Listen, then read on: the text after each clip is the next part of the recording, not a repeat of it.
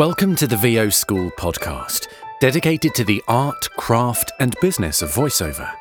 Each week builds upon the last to give you a comprehensive understanding of a career in VO. My name's Jamie Muffett. I'm a full-time voice talent and audio engineer, and I'll be joined by some of the industry's top professionals on both sides of the microphone to drill down and dig up the truth.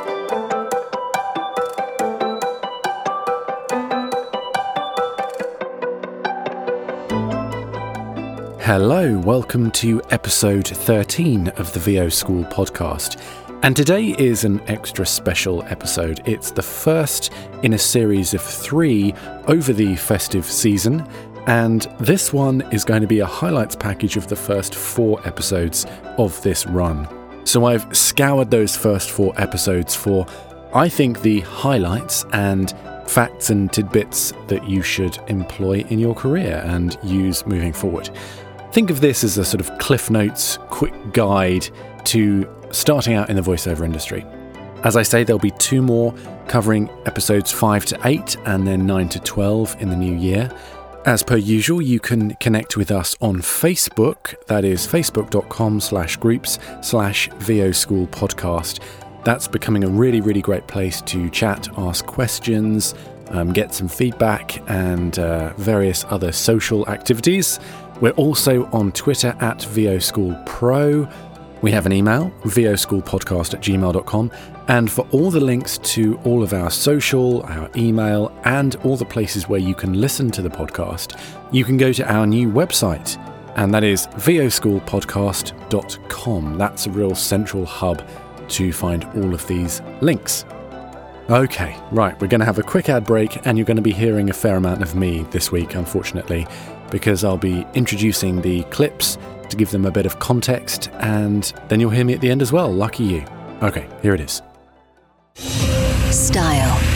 Power. You're watching the home of the NFL. The all-new iPhone. Reserve your Disney World season pass now.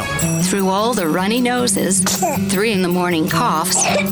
An all-new American Crime Story, tonight on FX. Hi, it's J. Michael Collins, and these are just a few examples of the first-class demos my team and I are producing. If you'd like to have something similar, visit jmcvoiceover.com and click on the Demo Production tab to find out more.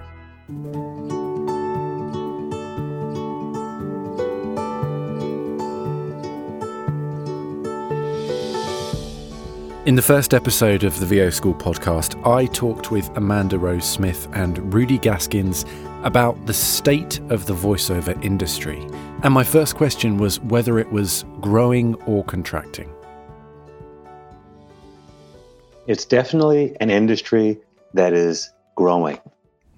But not only is it growing, it's growing in many different directions to such a degree that it's almost impossible to put your finger on which aspects of the industry will be the ones that rise to the top.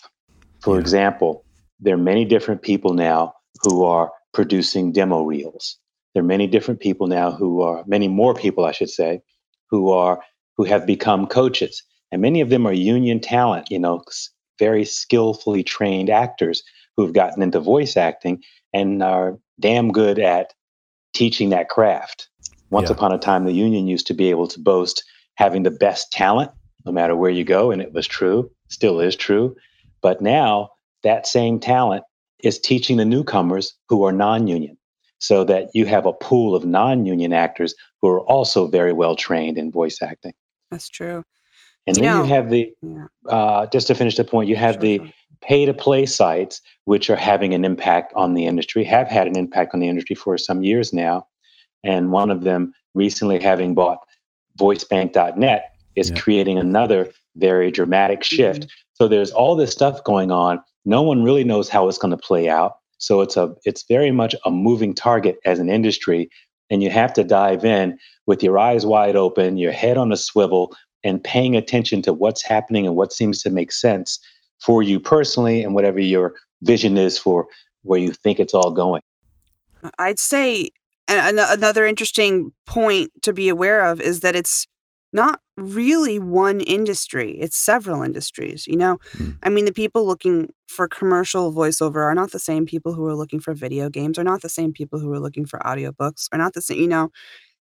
All of those industries are independently affected by different things and are also independently growing and shrinking in different ways. So, That's a great point, I think, because a lot of folks, they come into the industry with one idea in mind.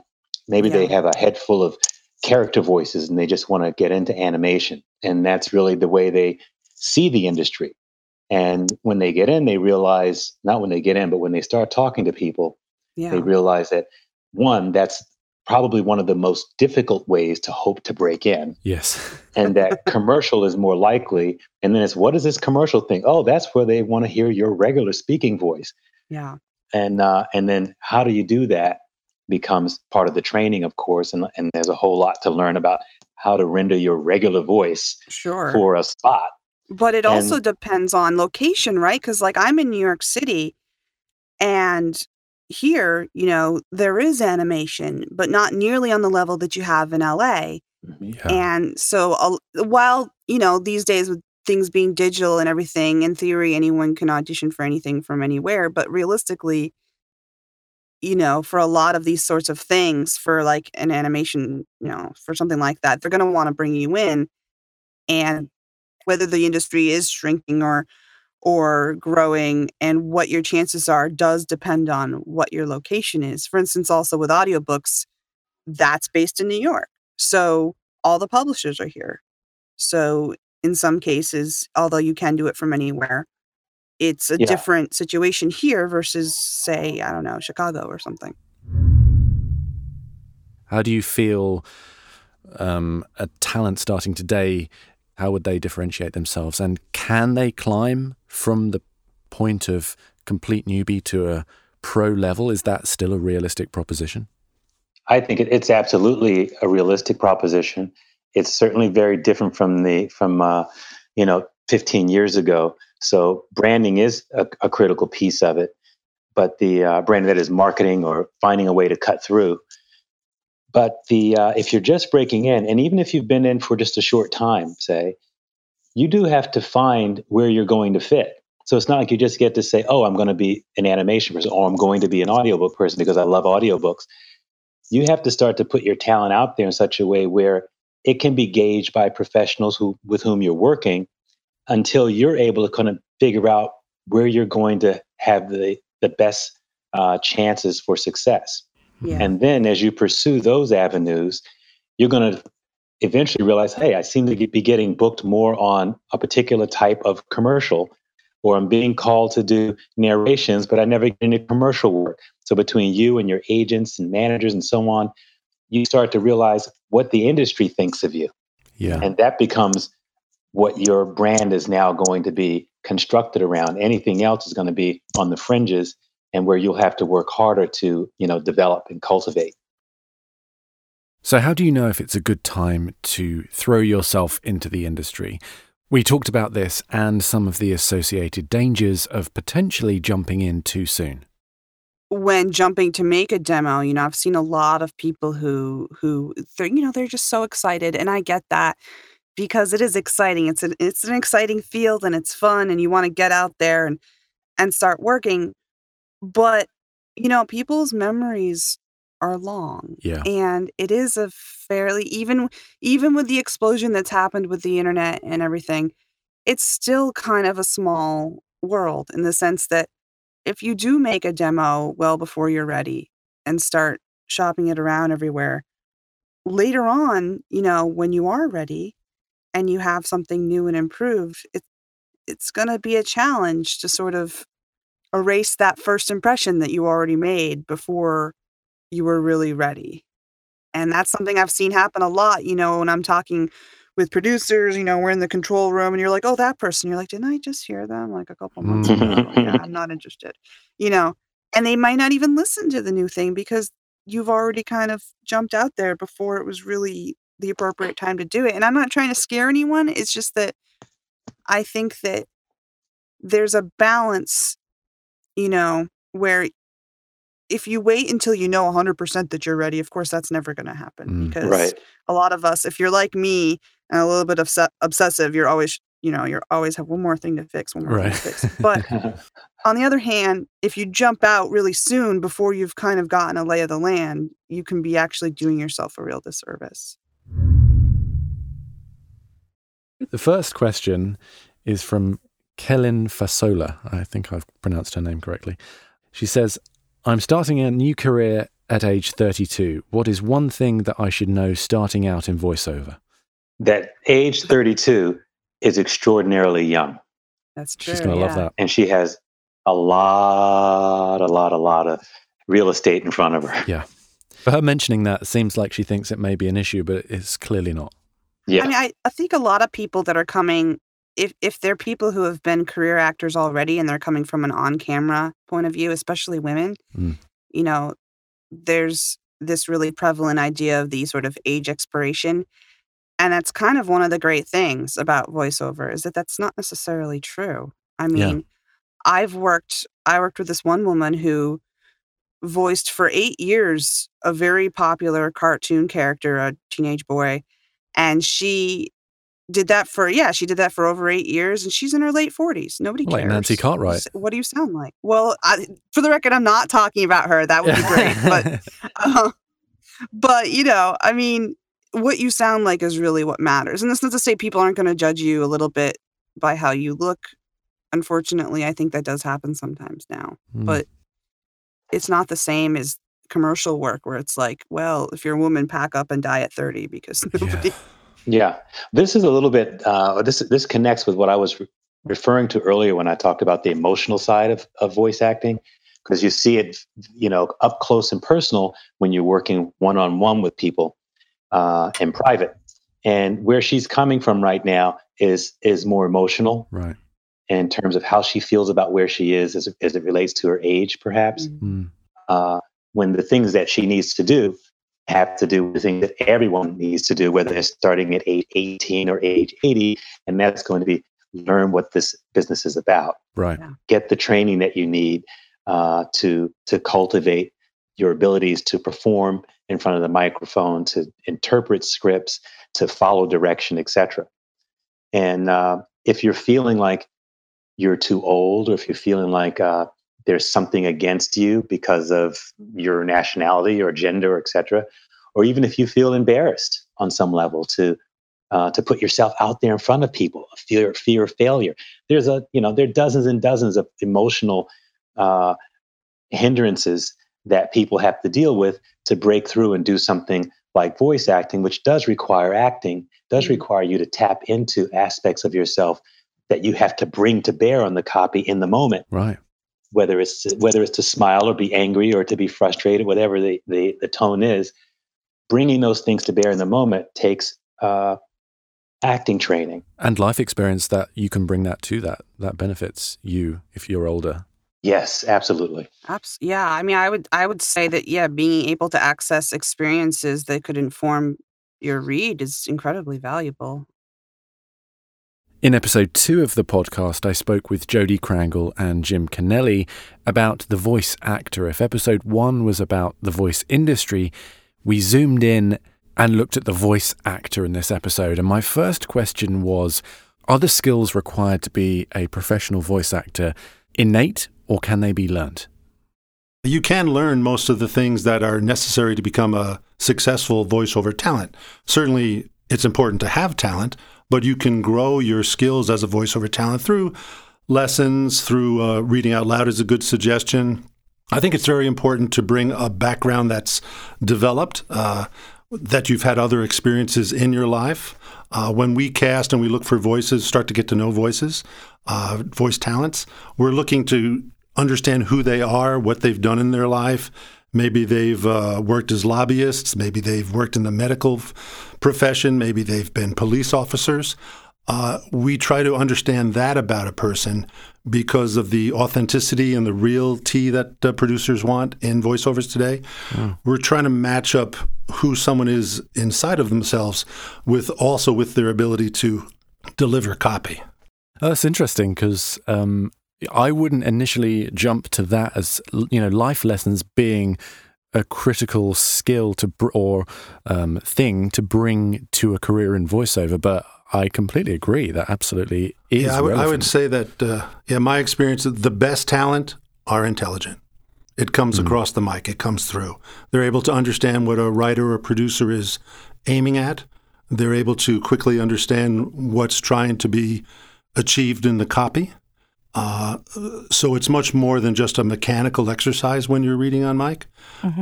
When you're really trying to communicate someone's best ideas one to another, it takes a little more soul.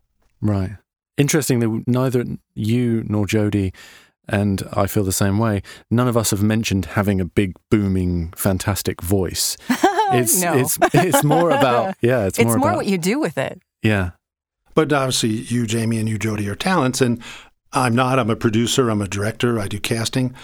But right away, I know that both of you have fantastic voices. You have lovely voices that are easy to listen to.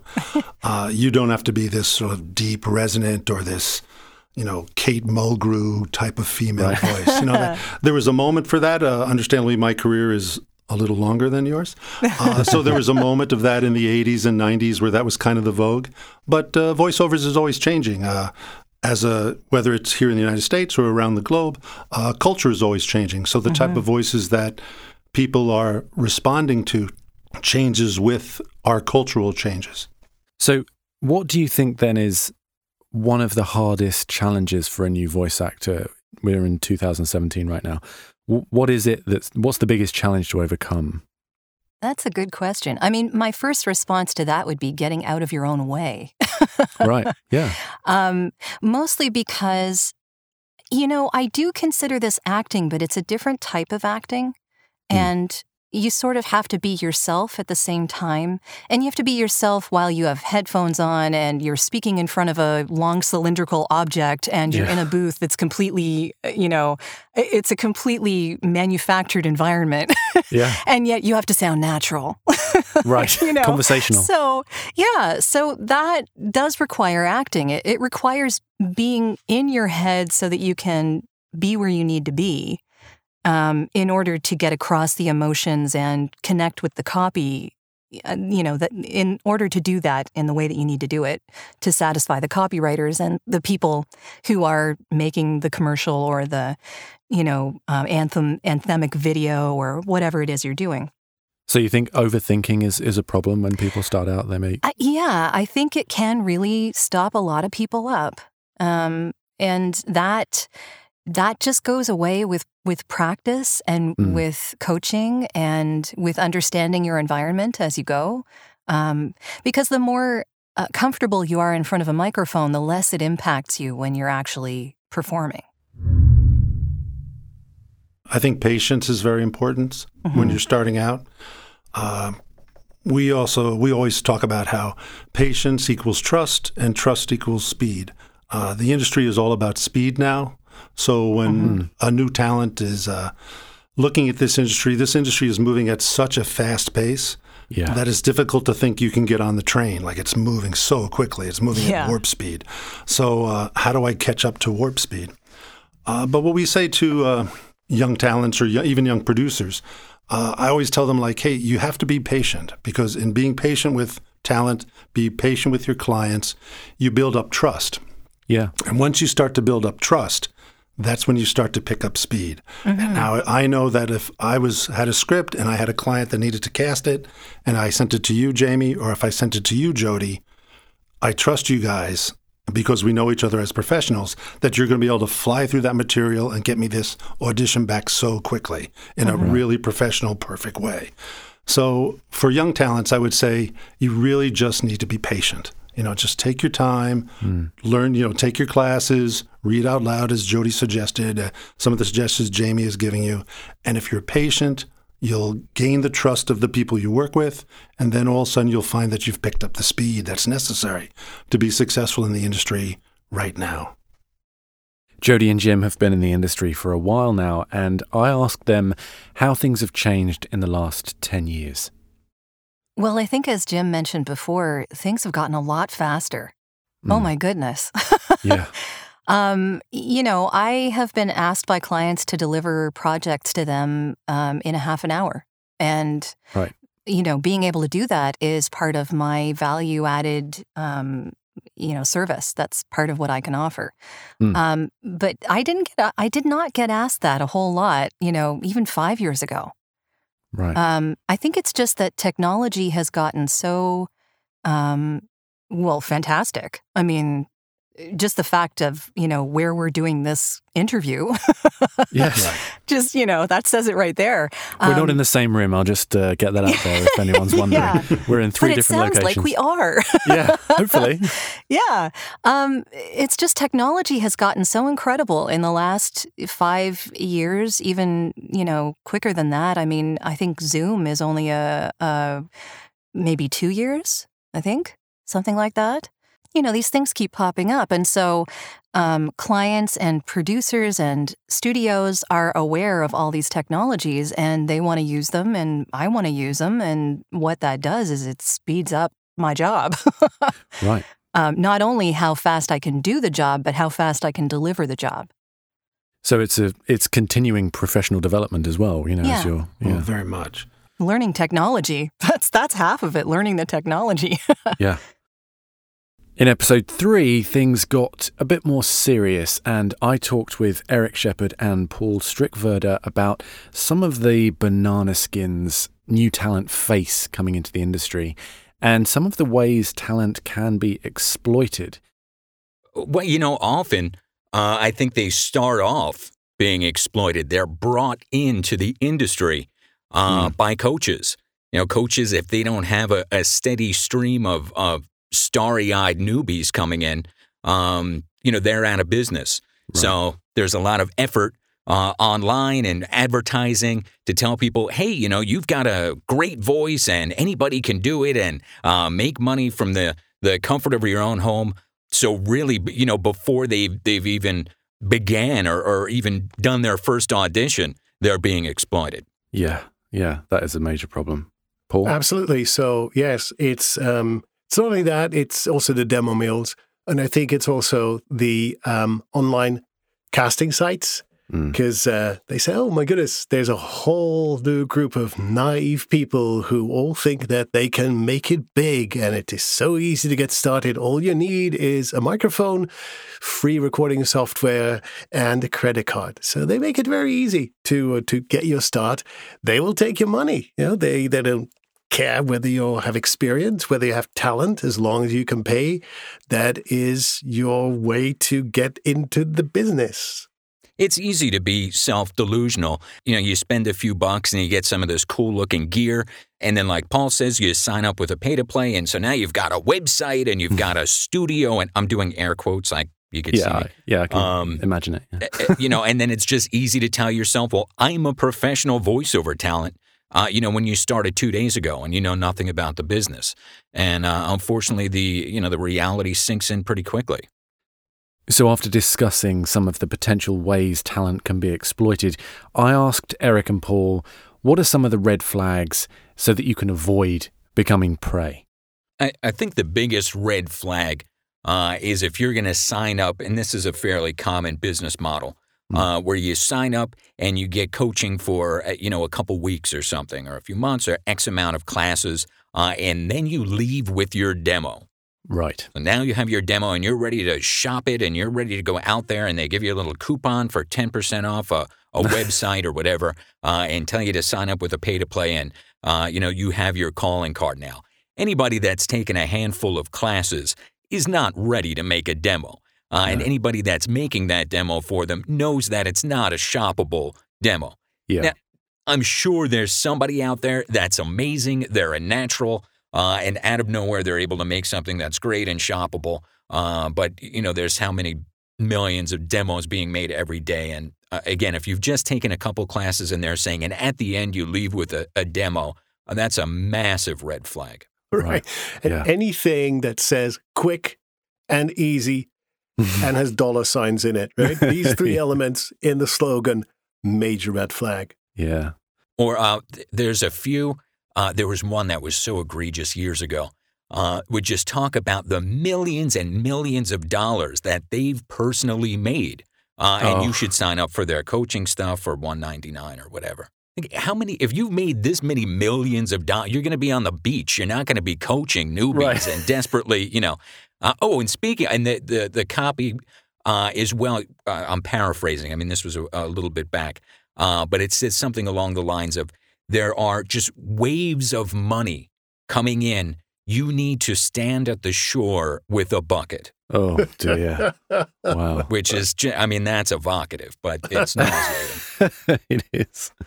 Look at the copy. Again, if it's this "we promise you the world" type of copy, and they're marketing towards newbies, then that's most probably going to be a problem. If it's, and do your research. You're not just going to sign up with whoever. But if you're doing your research and you know who the pros go to, again, people that have been in this business for decades are still going to a Maurice Tobias thing, or they're working with Nancy Wilson, or whatever. People, reputable coaches that are established. They don't have any websites promising the moon and the stars for people that are coming in off the street. So with just a little bit of research, it's fairly easy to kind of figure out who's for real and who isn't. Just ask their rates. That helps too. I would say if you can do like 5 training sessions and you leave with a demo and it's under $1,000, come on. Yeah. And the problem is people seem to be so impressionable. They want to believe that they can do this. People who prey on you can almost feel and touch and taste your desperation because they've seen all those shows on TV, like The Voice, where people become an overnight success. And they say, okay, if somebody can do that, I can do that. And it doesn't have to cost anything.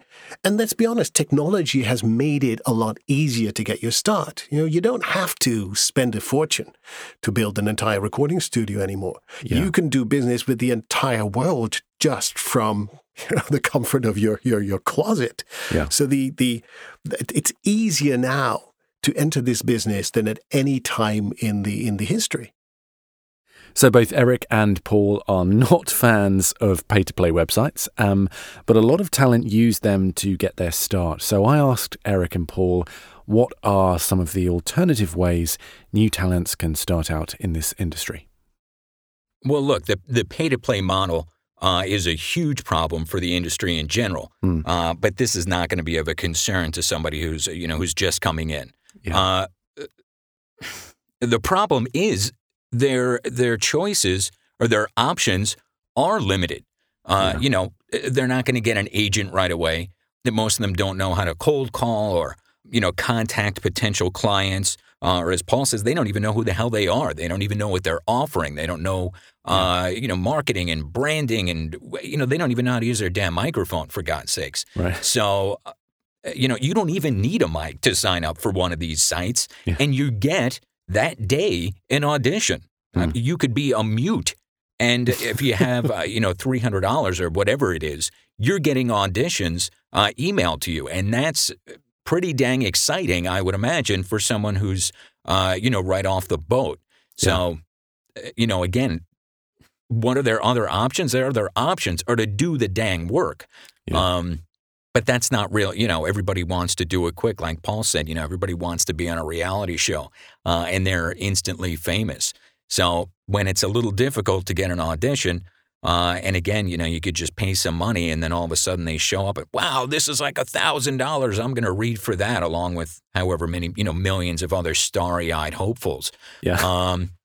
And then sadly, which I think a lot of them don't realize, very, very sadly, there's some pros on these sites as well. Mm-hmm. And their thinking is, well, I'm really good. I've been doing this for a while, and I don't care about the damage it's doing to the industry.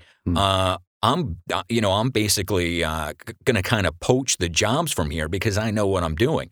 So you're not just competing against other newbies when you're on these sites. There's the occasional pro that's sadly still there. And these people are going to trounce you because they know what they're doing. They know how to read copy. They're actors.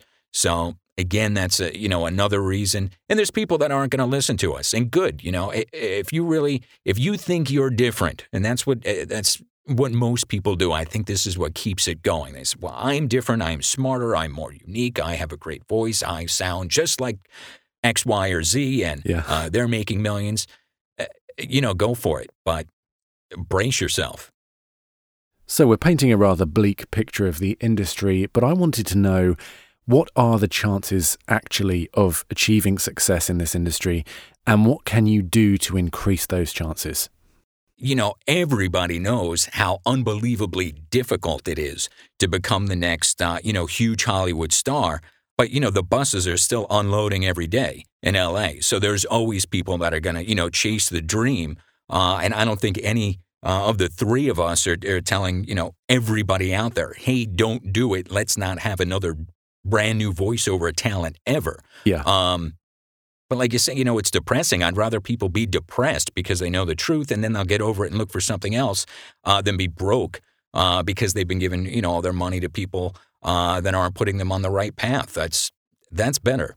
Yeah, I completely agree. Yeah, I think that's another thing people just underestimate when they're saying, oh, okay, I'm going to be a voice actor, a voice talent, and all I do all day long is read scripts and make money. And they forget that the moment you hang up your shingle and say, I'm a professional voice actor, you are the CEO, you are the CFO, the head of marketing, advertising, sales. You run the bloody bookkeeping department. You're your own audio engineer and the featured talent.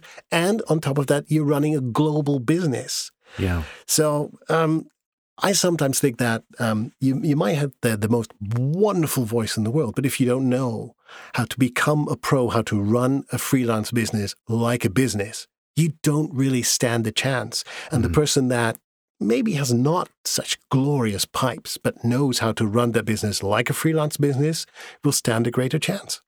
Absolutely.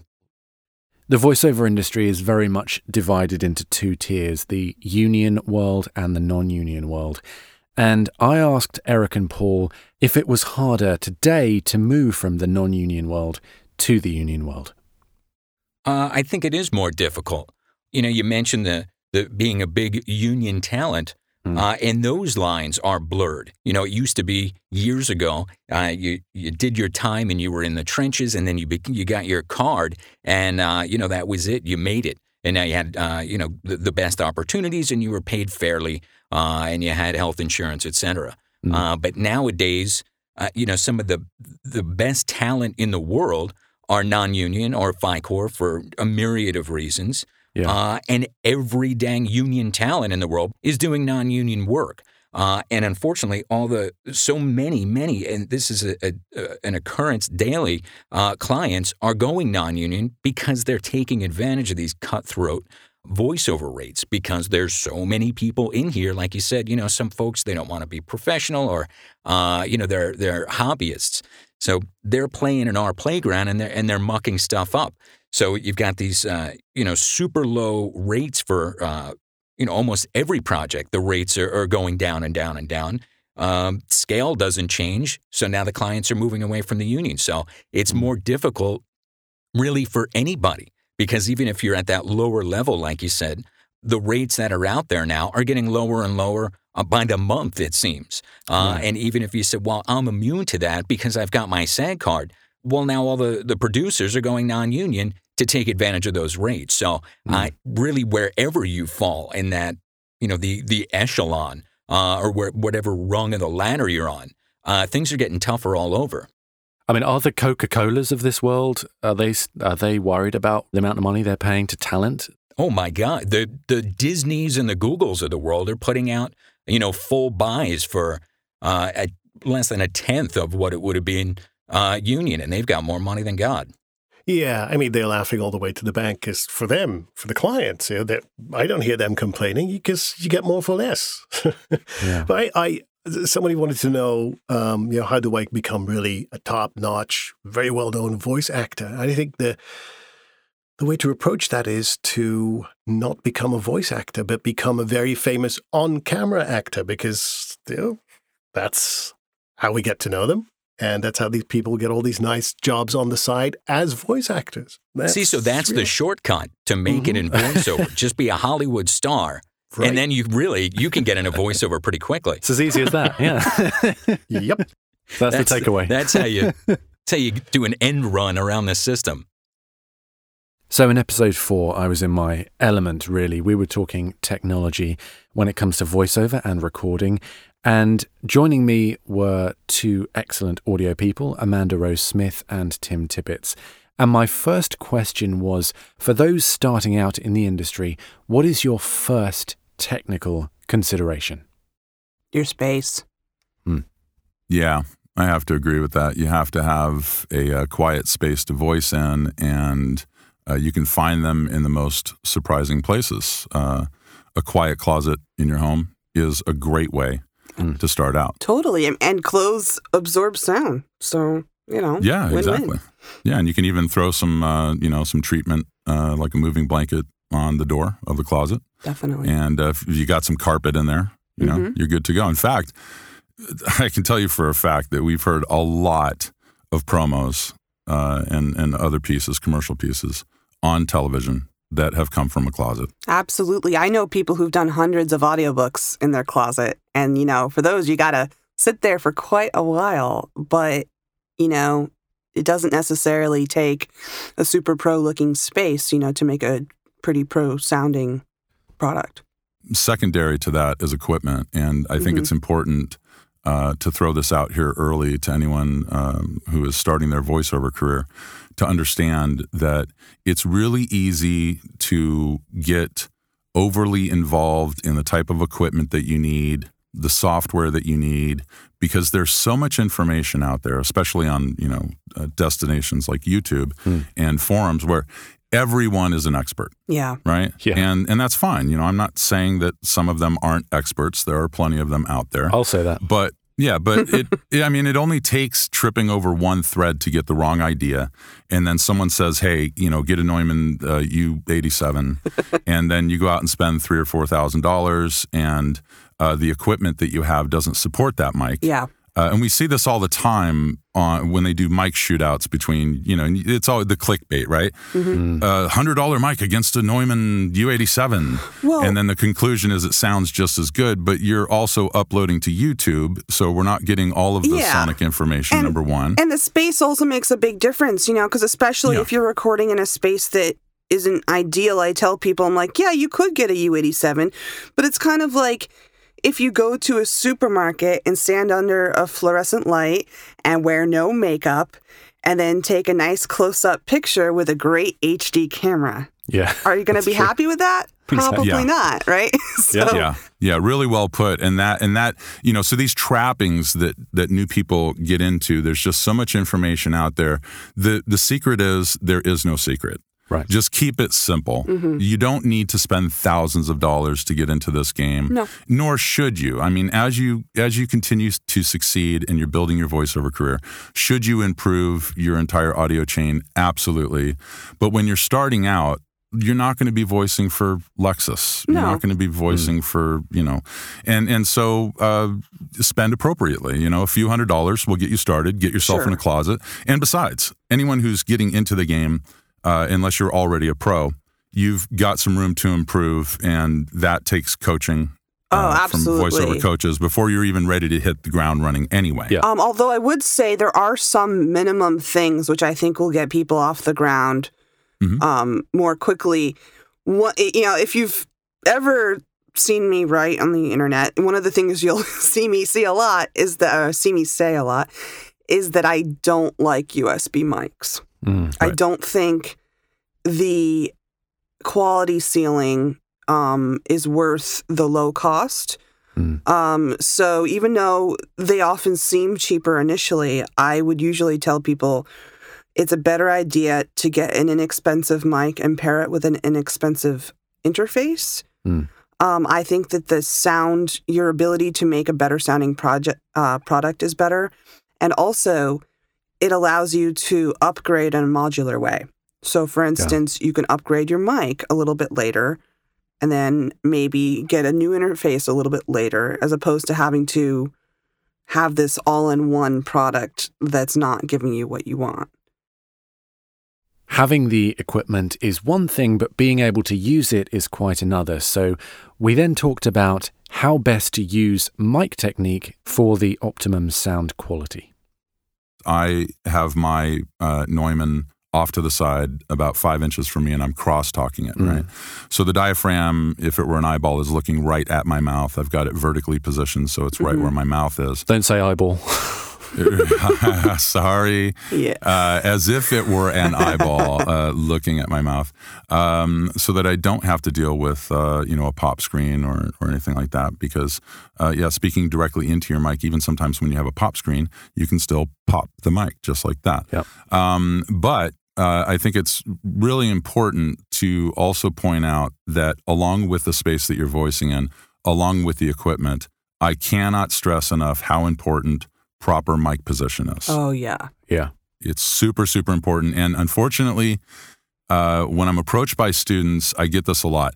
Well, when I look on the videos and they're in the studio, the mic's way up here. And I'm like, yeah, but it's also a 12 by 15 room that's been treated, and the room's not going to respond. So, for instance, if I back off my mic like this, even if I raise my voice, you're going to start hearing my room. Yeah. Right.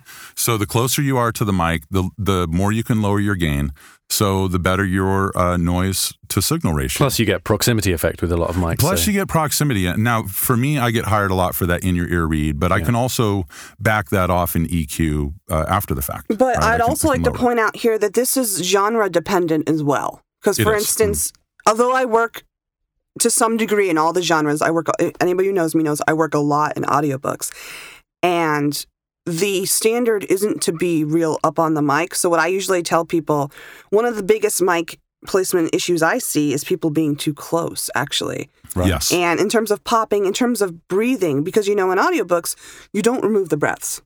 Because, frankly, you would go insane if you're going to do that for like 10 hours of material. I have no idea what you're talking about. No, I agree with you 100%. And I don't do audiobooks. I don't do long form stuff. I'm in and I'm out. That eating of the mic is a problem with radio people. They're so used to getting their lips right on the grill to get that. Yeah, but like, for instance, for books, it's what's best is to have that pop screen 2 to 3 inches from your mic. And then for you to be 6 to 8 inches away from that. Yeah. So, and in that position, you're getting rid of the vast majority of the pops. You're getting rid of the loud kind of gasping breaths, although you shouldn't be doing that anyway, but Now again, though, this is assuming that you have a well-treated space. Exactly. That's because, again, if you back off that mic, I'm not going to say that getting closer to the mic is a Band-Aid, but Amanda's absolutely right. It's a give and take type of thing. Well, so and like for promo, for instance, which I know you do, you got to be right up on it. Yeah, you do. You need to be in their head. So it depends really a lot on the genre. And, if you're doing animation, you have to be able to yell. So there's a lot of different things to think about depending on, like, there's not a lot of silver bullet information for that kind of stuff for overall, there's not like one thing that you can do for every instance. It's dependent a lot on what you're trying to accomplish. So I'm going to get a bit indulgent on this one because we were talking about acoustics and the environment in which you record. So allow me to take you through my current studio setup. I'm going to blow everyone's mind here and tell you that I'm in a closet right now. Whoa. I know. I'm not surprised. Yeah. You can hear it? No, I can't hear it. I can't hear it. No, but I'm just not surprised because you can make it sound good. I'm in a temporary home right now. We're choosing our next location. So I've set up in a closet and it's probably about 6 foot square. It's not totally square, which is good. In New York City, I'm like, that sounds luxurious. I know. It's my living room. That's like a whole apartment.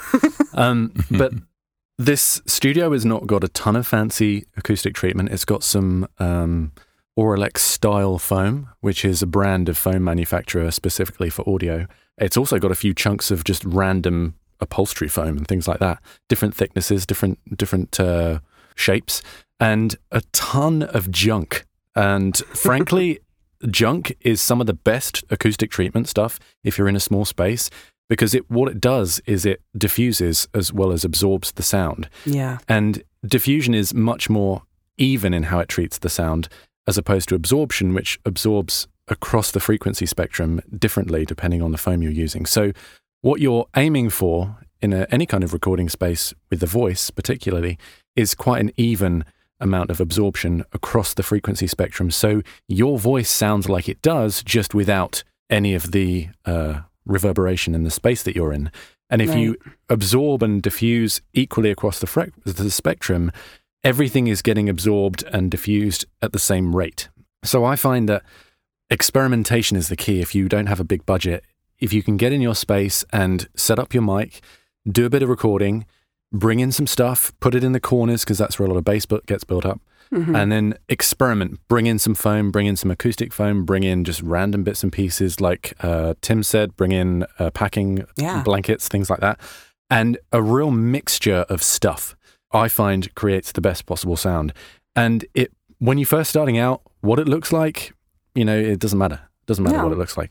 So no, it really doesn't matter. So yeah, go from that point. And, so long as you've got junk in your house, which everyone does, you'll be fine. Just don't use like big open storage bins without a lid. Right. Yeah. Yes. Yeah. Things with mass. To make it sound tubby. But it's funny because as an engineer, when you're monitoring, you might be mixing a track or something. We think of diffusion as our friend in that regard. But you're bringing up a really great point, which is diffusion in the booth, and I love that. Yeah. Yeah, it's something you can do for cheap, because any item that has mass and has a funny shape is going to scatter the sound waves, which is what diffusion does. Like you just look at it like in the same way that you think about reflecting light, Yeah. If you have a bunch of surfaces that are pointing in different directions so that those waves are going to be like ping, ping in all different directions and not be bouncing back and forth with the same surfaces like a ping pong ball, that's what you're trying to avoid. And it's really easy to do because most things are not the same shape as other things. So you've got your audio into your computer via your microphone and your interface. What do you do then? We discussed post-processing. If you don't understand EQ, if you don't understand compression, if you don't understand gating, and really gating is kind of a 4-letter word in the world of VO, especially for engineers, because what we really should be using is a form called downward expansion. Exactly, yeah. Okay. Let's hang on, Tim. Let's back up here. We're talking about the processing of audio once it's got into your computer. Right. Correct. So this is all post-processing after you've recorded and what you're going to do to treat that. So thanks, Jamie. The fact that it should be post is probably what you're getting to, Tim, though, I think. Yes, it really should, especially if you're starting out. So like right now I'm on the Apollo Twin. I've got this pre that I've got loaded, a preamp, and I've got some EQ and some light compression on it. And I prefer it that way because I want to print that. And if I'm having a live session, I want it to sound the best that it can to them so that they don't have to work on my audio too much. But when you're starting out, it's really, really important that you are well-informed. And well-informed does not mean go and find one source and then roll with it, because someone can tell you to normalize your audio to -3 because it's the industry standard, and you don't know the difference between peak normalization and RMS normalization. And RMS, for people who are listening, root mean squared. That's what that stands for. You could probably very quickly get the idea that means averaging of some sort. And when you do that, you're going for a baseline average level. Right. And so you can end up with a VO that's just consistently the same level and it sounds overly compressed. And so anyway, it's really easy to train wreck yourself if you go in thinking you know, but then you don't. And unfortunately, you only have to do that 1 or 2 times to an engineer before he just deletes your audition. Yeah.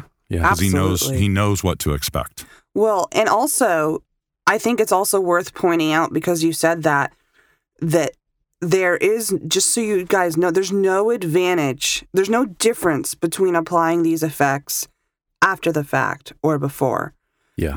I mean, people will say, well, won't it sound better if I have it EQ'd going in? Not if you do that same EQing to your audio afterwards, it's the same result. Just so long as you give yourself plenty of headroom before you hit your converter. Sure, yeah. I mean, but what I'm saying is that you're not missing out on anything by applying this after the fact. Absolutely. And you're protecting yourself, because when you have the raw audio and you're applying effects afterwards, you can undo it. So talking about post-processing, I wanted to know, is it a requirement of a voice talent to be able to process and work with their audio, Or is that the audio engineer's job? It depends. I know that's the response that Tim was. But is that your job as a voice actor to work with that? I can address that if you don't mind, Amanda, because of the teaching aspect of what I do. So I get asked this question all the time. And when I am dealing with a new client for a project, once in a while they'll say, hey, don't do anything to your audio at all, which, I always do. And I've never heard back from anybody who said, hey, don't do anything. I told you not to do anything to your audio, right? The same. Because what they're getting from me once I deliver it is they're getting something that has a kiss of, nice compression, EQ'd into a better state than it was before. So the conversation for me is this. If you're in a booth, you are in a box, all right? Yeah. And, right around 500 hertz, we know where this is, right? Honk, which is usually referred to in the music industry. If you are improving the signal before you're sending it to them, okay, you're just removing, because that's job number one, take away the stuff that we don't like. So rolling off on the low end to get rid of a lot of the noise, maybe cut some of the boxiness. If you did just that, you could greatly improve your audio. But the thing is that people they have it in their mind that if they send it in and it sounds like a promo trailer, then somehow that's going to impress the other person and they're just going to be like, wow, this is the greatest thing that I've ever heard. And, that's not what's happening out there, guys. The real pros, and J. Michael Collins says the same exact thing that I do because I cast from time to time. The first 80% of what you get goes in the trash can because it has audio problems or it's a misread, they're not right for the part, whatever. Then you have this 80 to 90% that usually consists of people who are killing the read, but the audio's bad or vice versa. Yeah. And then you have this top 10% that people sometimes like to complain about, which is where the audio is killer, the read is killer, and so of course they're getting the majority of the work. Yeah. Right? Sure. So, but the answer is that if you know just enough to be dangerous, you probably shouldn't do anything at all to your audio. Yeah. Okay. But if you're trained or you have someone who really knows what they're doing and they've got you teed up properly, then yes. This is a girly metaphor, but it's kind of like the natural look, Yeah. A lot of women might be familiar with that, where you're wearing a little bit of makeup to look like you're not wearing makeup. Right. And it's the same kind of thing where if you can do something subtle, like do a little roll off of the way bass frequencies and maybe just a teeny tiny bit of compression, it should still really what you're doing there in a way is making it sound like you just have a slightly better space than maybe you really do. And it's kind of a matter of, well, can they tell that I did something to it? And that's a really hard distinction to make, especially if you're new. Yeah. But like Tim said, there are people, both of us included, I believe, who will make stacks, for instance, who might be able to make you a sort of basic light setting that will just do a little bit that will kind of give it a little bit of an edge to make it just sound a little bit better. And the reason and the way you're able to do that and someone starting out is because you've edited thousands of hours of audio. Oh, sure. So you know what is going to work and what isn't. Exactly. And you are, after all, voicing in a box. So if I didn't have this cut that I have right now, I'm running some EQ in real time, but if I boost this up to let people hear what boxiness sounds like, okay, this is what boxiness sounds like, and you wouldn't want this in your signal. So if you go in and you remove this, then it obviously sounds much better. Hey, Tim, what if voice talent wanted to sound like Darth Vader? They'd probably have to have a Darth Vader preset of some sort. I wonder what that would sound like. I don't know anybody who has that. Let me see if I can find something here. I find your lack of faith disturbing. What is it, General? You are part of the VO Alliance. Right. That's so good. Do you use that when you're teaching? I feel like you could really get a student's attention. Sometimes I do, actually. Just to loosen them up and, because a lot of them are nervous. And Let me switch back here.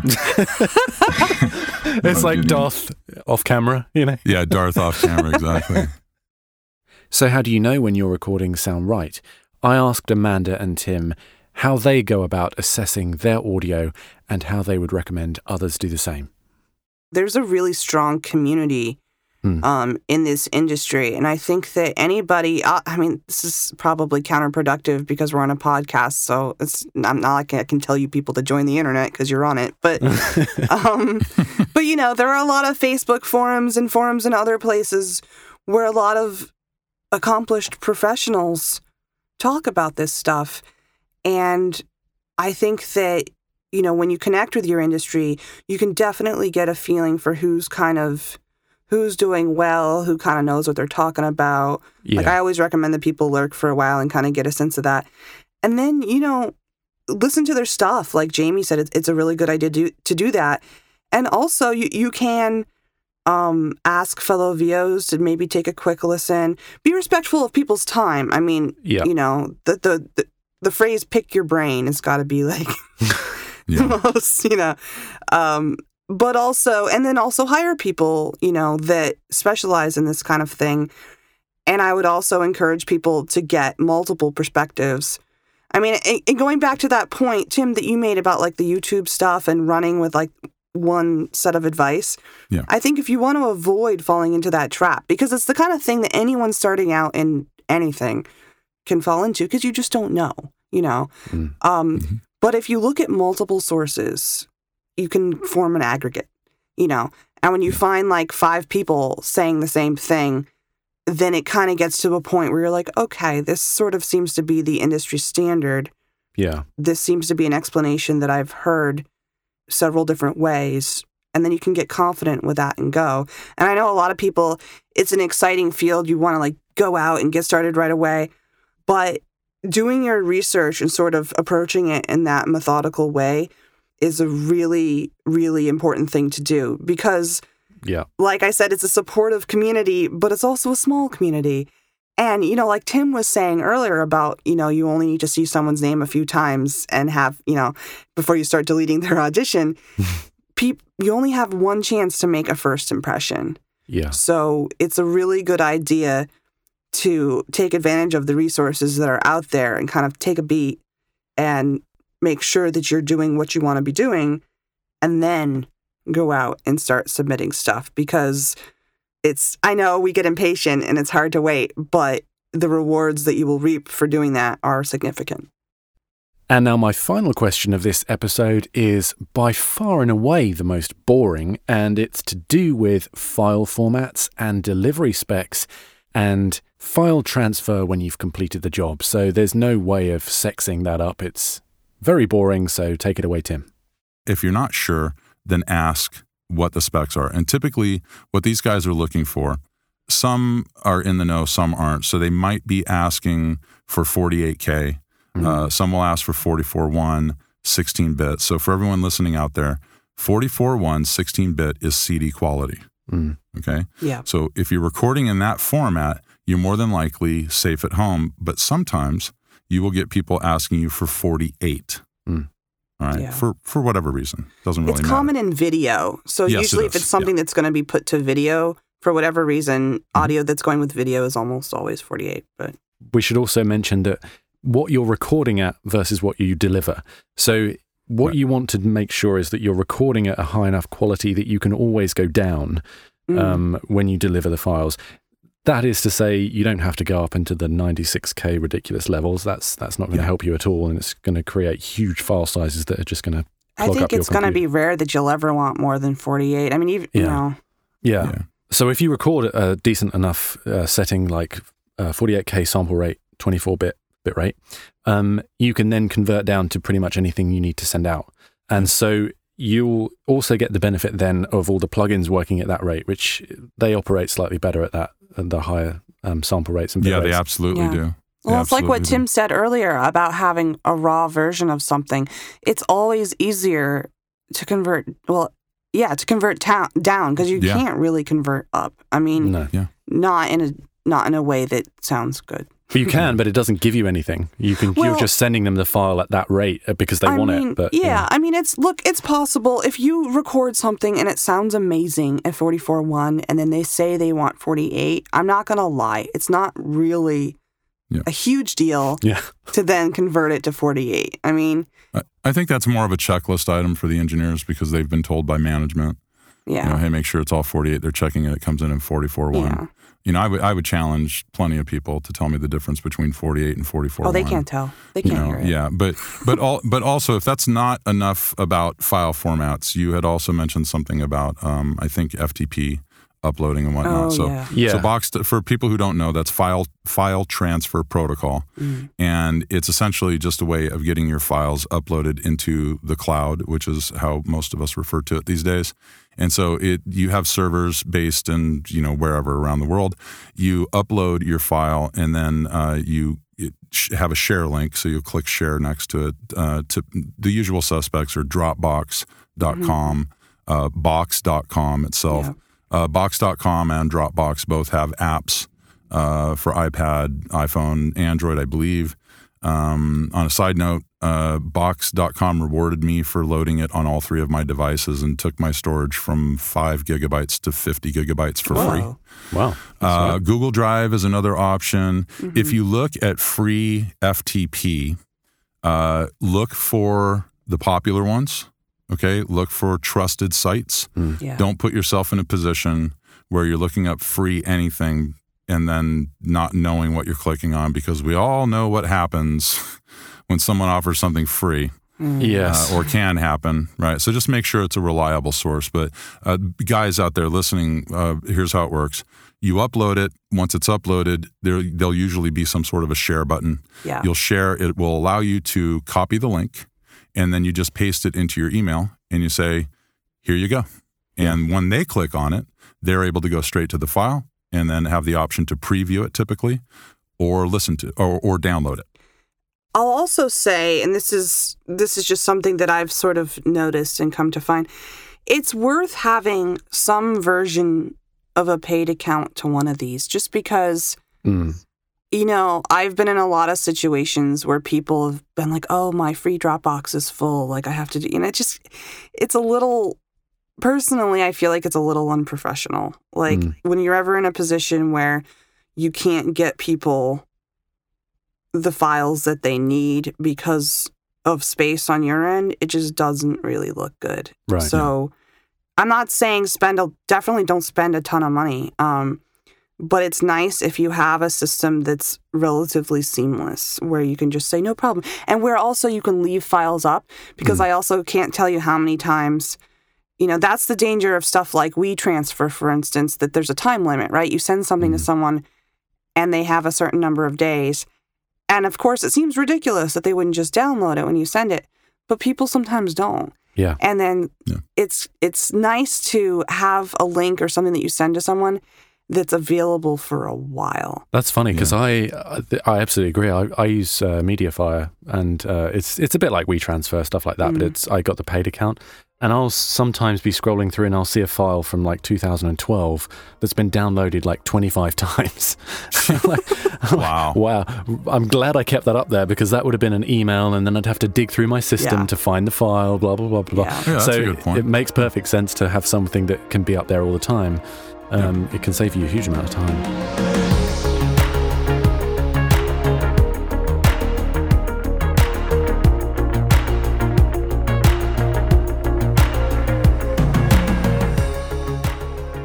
So does anyone actually listen all the way through to the end of this podcast? I don't know. I don't know if I'm just speaking into the void here. Send me a message. Let me know if you do. Just send me the word like watermelon. And I'll know what you mean. Okay, anyway, that was this week's episode, the highlights package, and I really enjoyed going through everything. There was just so much there. I was going to try and make one episode for all 12 shows that we've done so far as a highlight, and I was just going through and I was like, no, I've got to include that, and realised it was going to be 3. So we have a trilogy of VO School highlights episodes coming up, the remaining 2 over the next Maybe not 2 consecutive weeks, because I think there's a Christmas week in there somewhere, and I'll be taking a week off there. But the next 2 will be the remaining 2 highlights, and then we'll be back in the new year with new guests, and I have some really exciting and quite unexpected ones coming up. Thank you to everyone who answered the poll that I put on Facebook. That was really helpful for me to find out what kind of stuff you're really interested in. So you should see that being reflected in the content in future episodes. Okay, that's all for me. Sorry you had to hear so much of me this week and for the next couple of weeks. I'll see you soon. Bye.